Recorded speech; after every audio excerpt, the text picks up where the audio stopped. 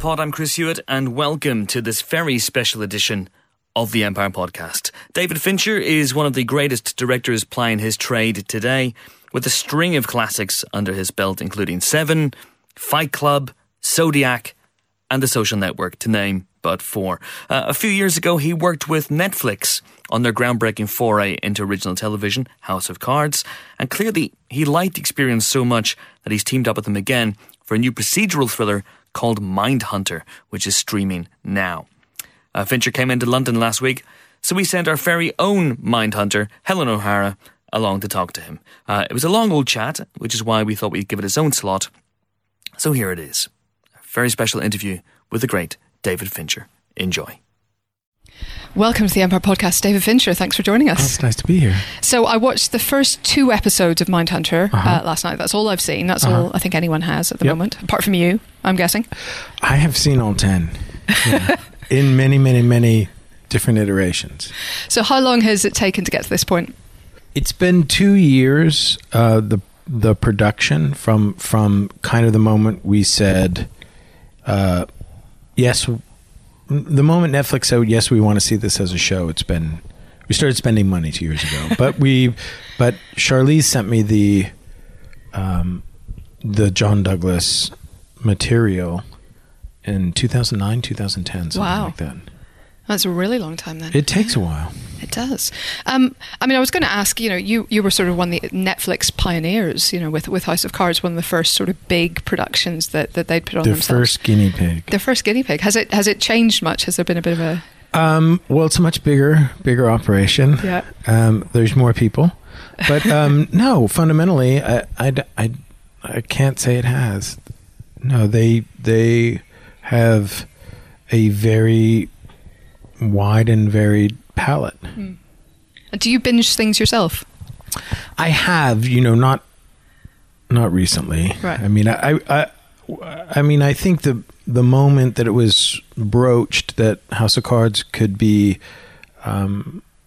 presented all at one time, one of the arguments that I had for it with Kevin and Kevin's partner and Kevin's representatives was that was my experience of Breaking Bad. I didn't even see the pilot till it was season 3 or 4. And I remember, saving it all to disc recorder and watching it then. Yeah. I was the same. I think a lot of people picked up on Breaking Bad quite late. Yeah. Yeah. Well, again, it was that thing of, there was a word of mouth, and then there's word of mouth from your most close confidants. There's the word on the street, and then there's the people who take you aside and say, you are a cultural dinosaur if you don't do this. I've had that with The Good Place recently. Everyone's been telling me I have to watch The Good Place. Really? Yeah. And it lived up to it. So really? Surprising. So, I mean, I guess what was the sort of process of developing something like this? Because it is, I mean, you've talked to yourself in the past about it being quite sort of talky, and a lot of it, the action is interviews, actually. Well, I think if anybody knows anything about me, I'm not afraid of talk.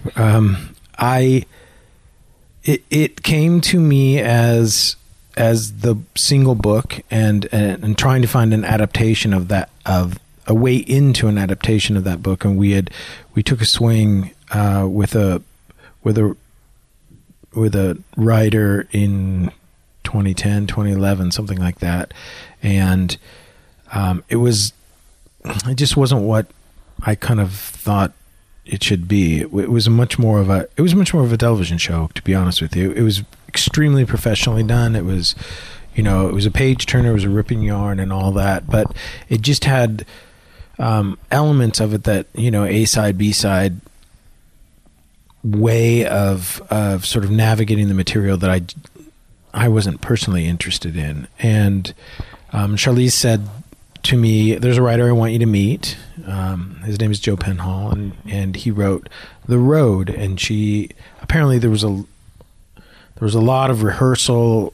I don't know how John likes to work, but there was a lot of rehearsal, and then those that stuff was sort of blended into the script. And she had a hand in at least developing the parts of the narrative that she was in. And so she had a relationship with Joe, and Joe came in and kind of took all the materials, went away for a couple of months, wrote some emails and said, here's what I'm thinking. Then finally had a handle on it, and he came back and pitched us this idea of, I don't want to deal with John Douglas and Robert Rest. I feel like I have to dramatize the whole thing. I feel like I have to take what Ressler meant to behavioral sciences, what Douglas meant to profiling, and we need to be able to apportion as I see fit the attributes that need to be assigned in order for the characters to make sense, and how they kind of ricocheted off each other, and how they navigated this terrain. And we kind of instantly agreed with him. It was staring everybody in the face, and he was the first person to just say, I can't be beholden to the facts. And I agreed with him. I just think what he came up with was something that was outside the series of interviews, from my standpoint, more understandable, looking back, more understandable as entertainment. Right. And so he wrote a gigantic Bible, and which we encouraged him to make as fractal and detailed as possible. And then we wrote 10 scripts and brought them back to Cindy and Ted, and sort of flew them up the flagpole, and they said, great, go. Wow. But you kept the real killers, which is interesting. Yes, we tried wherever possible. I mean, I think, look, you say Edmund Kemper, there are people who immediately get wide-eyed and fascinated, and I'm sure that there are still people who were terrorized by what happened in Santa Cruz in the early 1970s, who wouldn't have been appreciated being rolled into our story. Yeah. And so we changed the names of the victims. Obviously, we didn't with Berkowitz because it was, it's in, 6 daily, huge daily. It was in 6 huge daily papers, but whenever we were dealing with something that was, kind of rural or not particularly well known, we tried to. There's no use in punishing the relatives of victims, so we tried to sort of stay away from that. Obviously, with Manson figures into the second season, and you can't say Manson without saying Tate LaBianca, so that'll be tougher. Yeah, I think so. I mean, those scenes with Kemper though are stunning, because they will turn on a dime from really very funny and almost sort of charming to the most terrifying thing you've ever heard in your life. I mean, it's a heck of a thing. Well, I've heard more terrifying things, but oh God, no, I think I think that they are kind of like little one-act plays. They're sketches. They're and we didn't want it to be serial killer of the week, but by the same token, part of what they're trying to codify, what they're trying to understand, what they're trying to pigeonhole, in its most sort of demeaning, is who these people are and where they fit into their particular filing cabinet at the FBI. So, so part of, they are disarming. You can't get somebody to get inside. You can't get somebody to hitchhike with you if you don't have the ability to, if you don't have some charm, if you don't have, so I think we wanted to show that a lot of the stuff that Kemper says is on record. It's not as though that even required much research. And he is oddly eloquent, in a way about even his own, sort of empathetic shortcomings. But there's an aspect to his sharing that, can't be written off as anything other than a kind of narcissism. Mm-hmm. And so anybody, I think, who puts their sort of sexual gratification above the importance of another person breathing has kind of, they've sort of recused themselves of certain respects. But that's what we were trying to do. We were trying to talk about the compelling and yet appalling nature of these conversations. Mm-hmm. And certainly the first, second, third time they're being had, it starts very politely, mm-hmm. and then it gets inside the work pretty quick. Yeah, and it is that interesting, the dilemma certainly in these two episodes of how do we empathize with these people enough to understand them without sort of getting, I think there's almost a fear of being tarnished by them or being too empathetic, too sympathetic with them, so you're not effective, I guess, in catching them. Well, it's also, the thing about people who hunt people is that they have very attuned instincts to behavior, and they are minutely attuned to when they're coming across appallingly and when they're coming across seductively and when they're coming across as matter of fact, and so they they're cautious and calculated, mm-hmm. in and also, I mean, let's not forget when you're serving 9 consecutive life sentences, you have a lot of time. You have a lot more time than the FBI investigator across from you. So this is a very, for me, the conversations are obviously the lifeblood of the work that they're doing. So it becomes sort of the lifeblood of the story about the work that these guys are doing. But it's also, it's a power struggle. It's the dynamic between teacher and student, the dynamic between,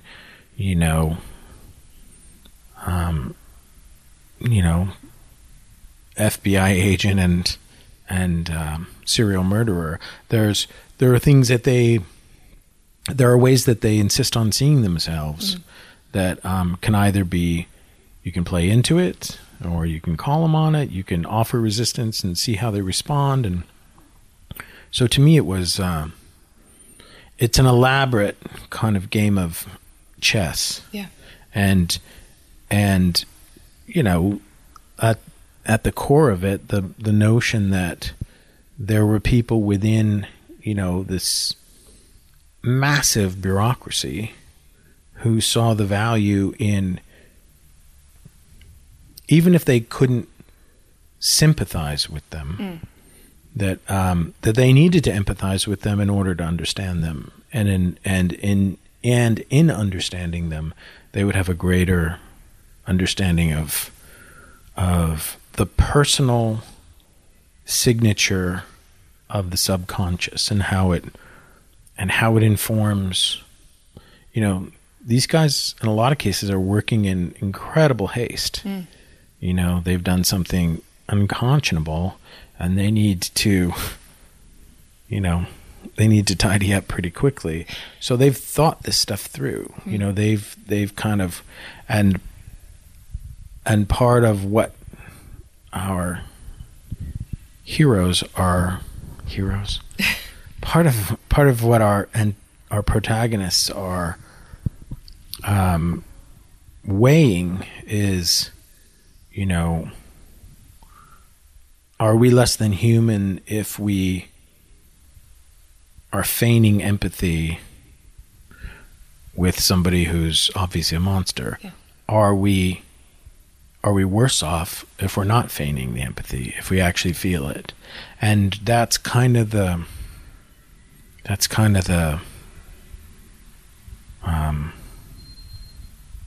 frisson. Yes. I think that's there already. So tell me about then the protagonists, let's say. So, Jonathan has the most kind of open, boyish face, which is not what we sort of associate with, a trained, very expert, kind of ruthless FBI man. Well, this is part of the design of the drama. I mean, we're kind of picking off at the end. We're picking up the story at the end of Hoover's FBI. Hoover's been dead for 6 years when the show starts, and probably fairly hands off for 7 or 8 because he was not well in the last couple of years. And it's really also the end of Melvin Purvis G-Man. It's the idealized Hoover boy, and here are these guys who are looking around and, post Watergate, post Son of Sam, and they're kind of saying, we know how to pursue people across state lines. We know how to fire Tommy guns. We know how to serve search warrants. We know how to, lock down a block and face off against Babyface Nelson. But we don't understand people hunting other people on the fringes of society. And so how do we battle this if we don't really know what it is they're obviously angry. There's obviously a lot of sort of rage against civilization in some kind of way, and yet we don't know. They're impossible to anticipate because we don't know from whence they come, and we don't know what they're trying to exercise. What's aside from terrorism, which is Jack the Ripper, Zodiac, and Son of Sam. Anybody who was writing letters to the newspapers is inciting a kind of public furor, and but this is the point in time when it was first noted, and there became the need for a multi-jurisdictional task force that would be on a federal level, that the feds could move in and sort of say, we will be the clearinghouse for all information and how it travels. And so all of this is happening sort of at the same time, and that was interesting to me. Mm-hmm. Having made Zodiac and seeing how, Benicia not talking to San Francisco, not talking to Vallejo, not talking to Marin County Sheriff's Department, you can see how difficult in the age pre-fax machines and, VICAP and Mosaic and these databases, how difficult it was just for information to travel so that you don't have a serial killer until you have 3 murders. Mm-hmm. As soon after that 3rd murder as you could possibly be, you need to be starting to calculate mm-hmm. who this person is based on their actions, what kind of, whether they're psychosexual sadists, whether they're blitz killers, whether they're, how to compartmentalize them so you can mm-hmm. understand them. And that was of interest to me, the notion that, 1969 to 1971, that's what Zodiac was about. And then this is on the tail of that frustration and on the tail of some pretty bad PR. Yeah. For the FBI. You had the SLA, the fire in Los Angeles, and you had obviously Watergate. The FBI was, badly in need of a shot in the arm from a PR perspective. And I think all that stuff weighs into, the fact that behavioral science is given office space in the basement and allowed to think their impure thoughts. There is an element of that to it, isn't there? Yeah, and that was sort of fun Quarantine. For me. It is, it is kind of like the naughty fraternity. So quarantine them and set them away.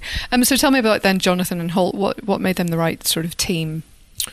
Well, I have known Holt since I was in London making Alien 3 20 years ago. Longer, 25 years ago. And he's such a lovely man, and he came in to read, and I was sort of touched by the fact that he was interested in this, because it is kind of a grouch role, and so, or at least he's as written, he's a teeny bit of a wet blanket, but I think what it illuminated for me was the potential for, because I know Holt, and I know Holt as, an incredibly loving son and an incredibly sensitive artist who loves, musical theater, and, he's not the boxer that you would know from Lights Out. He's not that guy. There's a lot of colors in his palette, and so the fact that he was reading the Bill Tench part opened up all kinds of possibilities for me in terms of thinking about where this character could go in the future. And so I went to Netflix and I said, this is the guy that I want, and they said, oh great, somebody who actually has some television experience, unlike you did. And then Jonathan, I think he was one of the first people that we videotaped. And I had seen him for a Social Network and was, smitten, because he's such a virtuosic talent. But we didn't cast him in Social Network. And this time it was kind of like, just because it's perfect casting doesn't mean you shouldn't do it. And are you a Frozen fan or a Hamilton fan, or both? I'm a Hamilton fan, but I didn't see him in Hamilton until after we'd cast him. I went to, and I didn't realize that he's on 39 Seconds a Night. He comes in and just gets to steal the show and wander off. And I told him, I said, this is the antithesis of what you've been through. You are in every single scene of this first season. It's literally the narrative is seen over your shoulder. Yeah. And it's all about, the troubles that you get into. And so that was he went from doing, I don't know how many years of Hamilton where he would get up every day at 5 p.m., have a leisurely Eggs Benedict, and stroll to the theater. So, and then to go from that to, 455 14-hour days. Sure, he was well rested at least. So you would think. I certainly had no sympathy for him.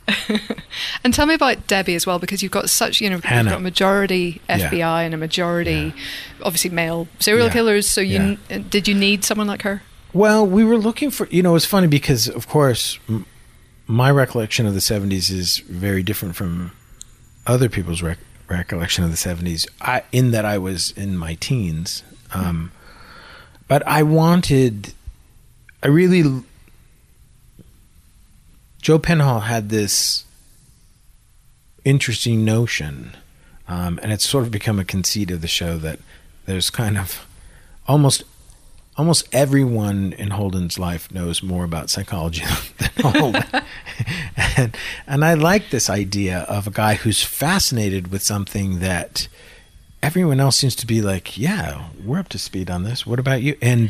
And he's coming to the part, and it's something that I witnessed, as a child growing up in the 70s, how much of the human potential movement and the iMessages and, and how people communicated with one another. My father wrote for Psychology Today, and there was so much of this sort of influx of what's really going on, what's really happening, and people embraced it, over-embraced it in a lot of situations. People were, it became part of.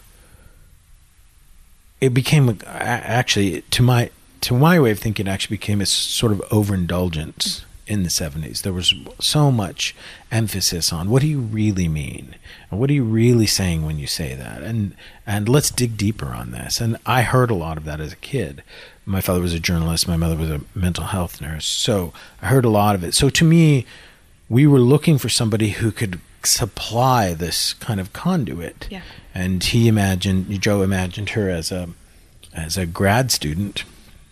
And it gave us, great narrative leeway to have somebody kind of come in and say, "You idiot!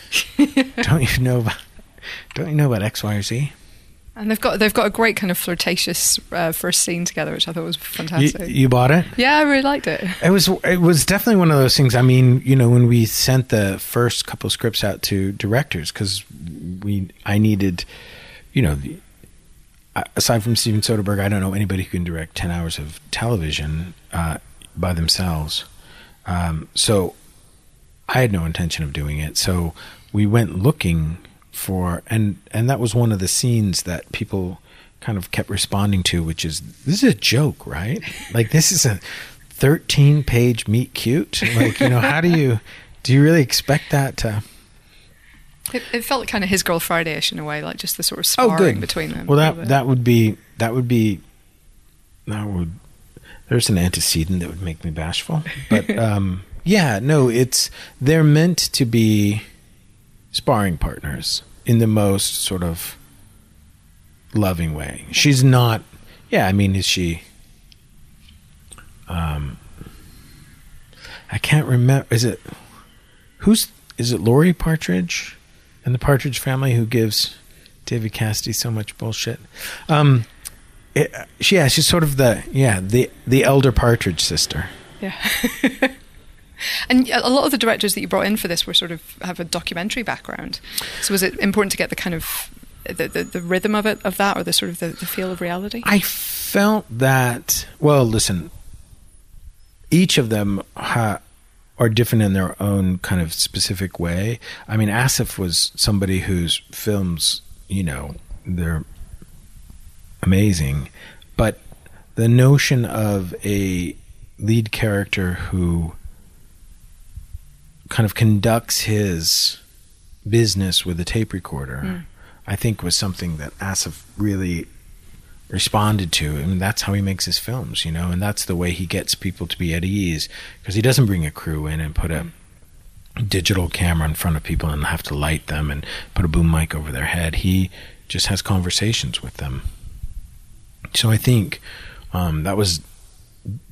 he knew this, he knew it inside out. He understood what Holden was doing, and so that was a huge benefit to us. We could actually lean on him for that kind of stuff. And Andrew Douglas, who had, he's made horror movies and kind of timely, zeitgeisty, I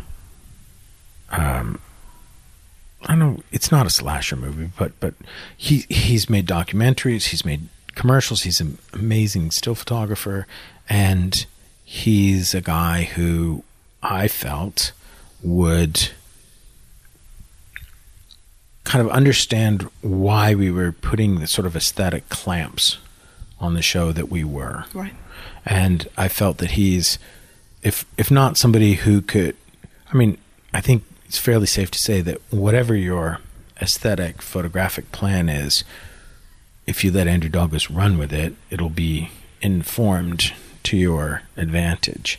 And he was looking to do more narrative stuff and jumped at the chance, and he's so lovely to be around. So also, I really like this cast. I didn't want to put them with people that that were going to be mean to them or so I felt like I needed to find people who could support kind of what was happening on the production side, but what was happening on the narrative side.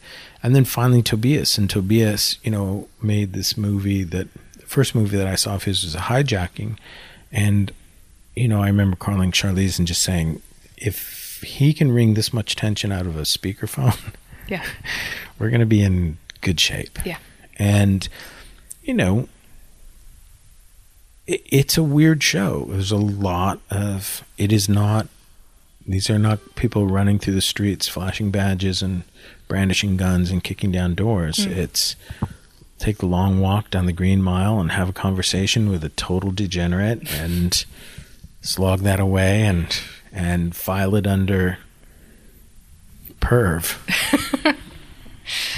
So, I mean, I've got to ask you, what's next for you? Because, I mean, your last film was Gone Girl, I think. So you've been, I guess, working on this since. Yeah, I worked on a show for HBO that didn't see the light of day, and at the same time was doing this, and then did this, and I've been working for about a year now with Dennis Kelly on World War Z. So that's still happening. I was a bit worried. Well, it's not still. We're hoping to get a piece of material that's, a reason to make a movie, not an excuse to make a movie. Yeah, because I think you've been linked with a lot of blockbusters in recent years, and one never quite knows if it's wishful thinking on somebody's part or if that's something that you've been kind of toying with or dabbling with. Or I don't know if that's true, but I mean, I'll take your word for it. I mean, I develop a lot of things. I have developed things in the past that have not come to fruition for whatever reason.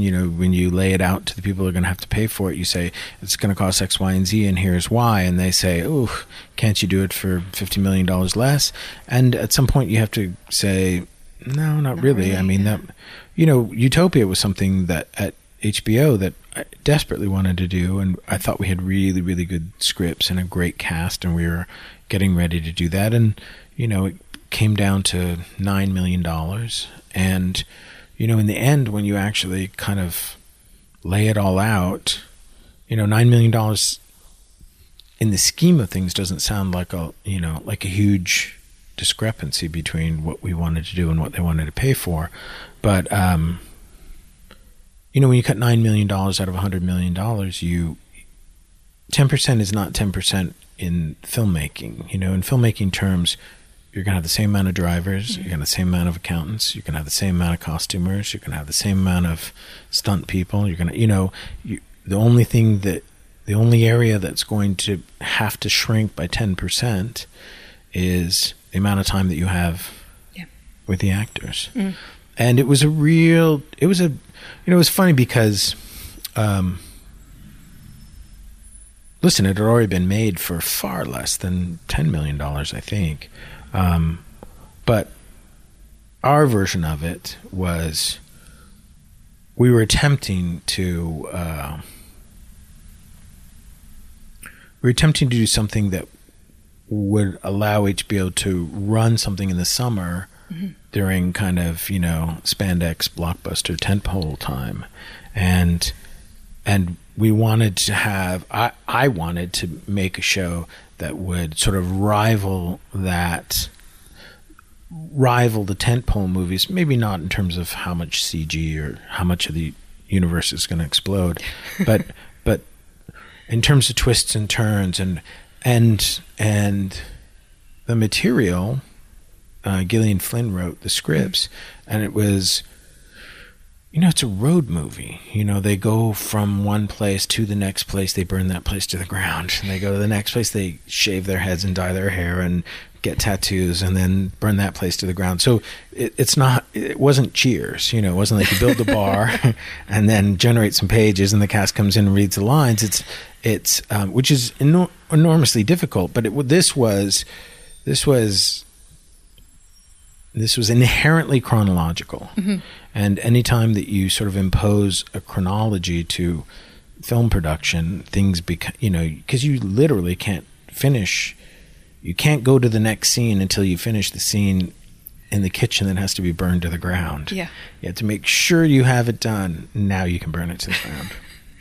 I mean, you are rightly or wrongly infamous for Kubrickian levels of takes in your filmmaking, which may not be fair. But is that something that you've had to very much kind of be careful of in TV for just that reason, for the budgetary reason? No, I mean, House of Cards, I don't know. I think that's blown out of proportion. I think that's probably, not in this instance, but in a lot of cases it's lazy journalism. But I think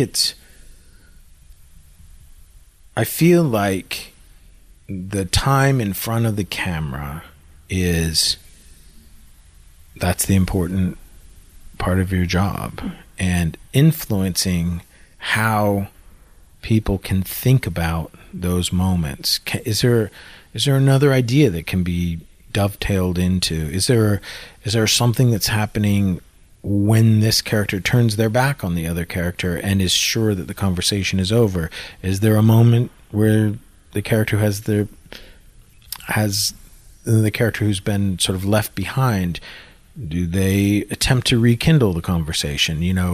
I like to explore those things, and that oftentimes it takes the time to play. Yeah.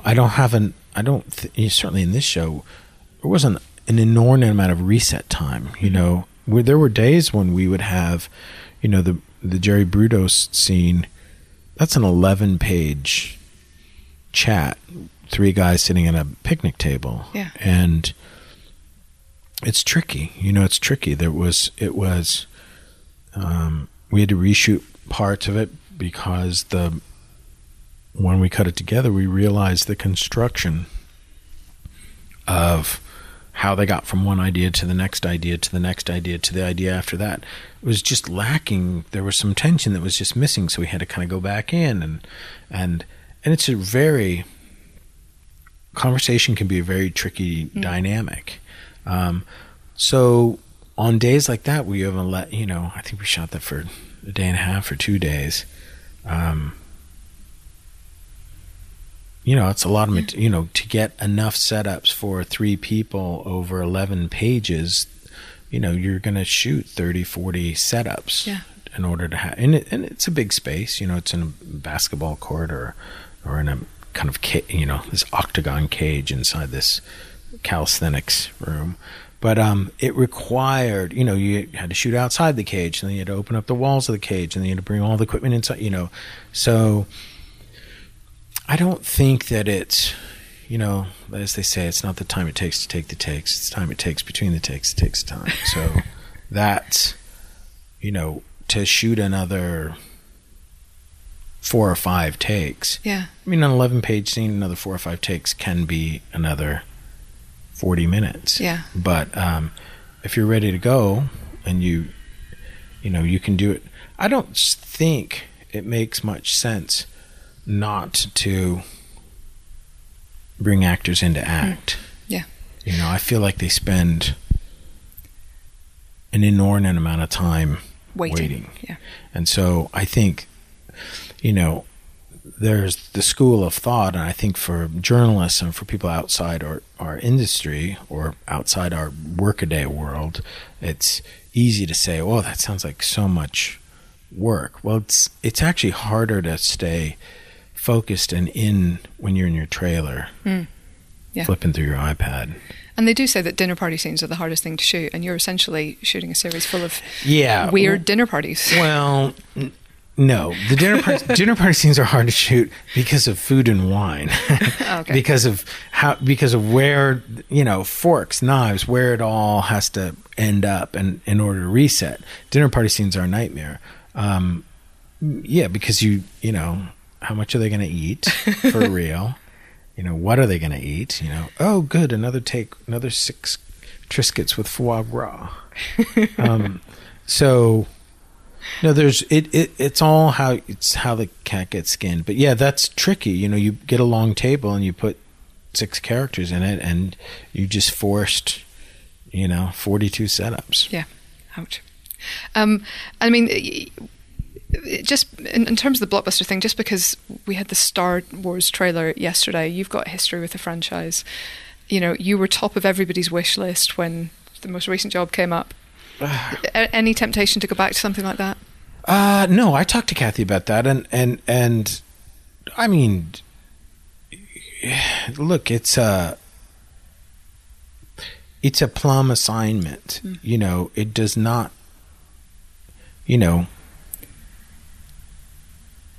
I don't know what's worse, being George Lucas on the set of the first one where everybody's going, Alderaan, what the hell is this? Where everyone's making fun of these weird name. Tatooine is a Tatooine. Is that how you pronounce that? I'm sure that was an excruciating, year for a third-time director. But I can't imagine the kind of intestinal fortitude one would have to have following up the success of these last two. Is it 2 or 3? Yeah. It takes that's a whole other level of one is you have to, you're going to have to endure the withering abuse of Harrison Ford and Carrie Fisher, and the other one is you have to live up to a billion or $1.5 billion, and that becomes its own kind of pressure. I think Kirshner had the good job. He had a pretty great script, and he had the middle story. He didn't have to worry about. He didn't have to worry about where it started, and he didn't have to worry about where it ended, because there was no expectation that this was all. And he had the great reveal. Yeah. And so I think it's tricky to. That would be you'd have to really clear your head, I think. Yeah. You'd have to really be sure this is what you wanted to do, because either way, it's 2 years of your life, 14 hours a day, 7 days a week. There's no getting around it. Definitely. And it looks like you've got your hands full in the near future with this anyway. Yeah, with a lot of things. Right. Well, David Fincher, thank you so much. Cheers. Thank you. That was David Fincher talking to Helen O'Hara, and that is it for our David Fincher interview special. Keep your ears peeled for more podcast specials coming your way over the next few weeks, including a Red Dwarf special with the cast of that show, Thor Ragnarok, a spoiler special for that with the director Taika Waititi, and hopefully more beyond that as well. And of course, there's the regular podcast every Friday afternoon or evening. Or night, depending on how busy we get. But it will be every Friday, if you don't already listen to that. Until next time, I've been Chris Hewitt. Thanks for listening.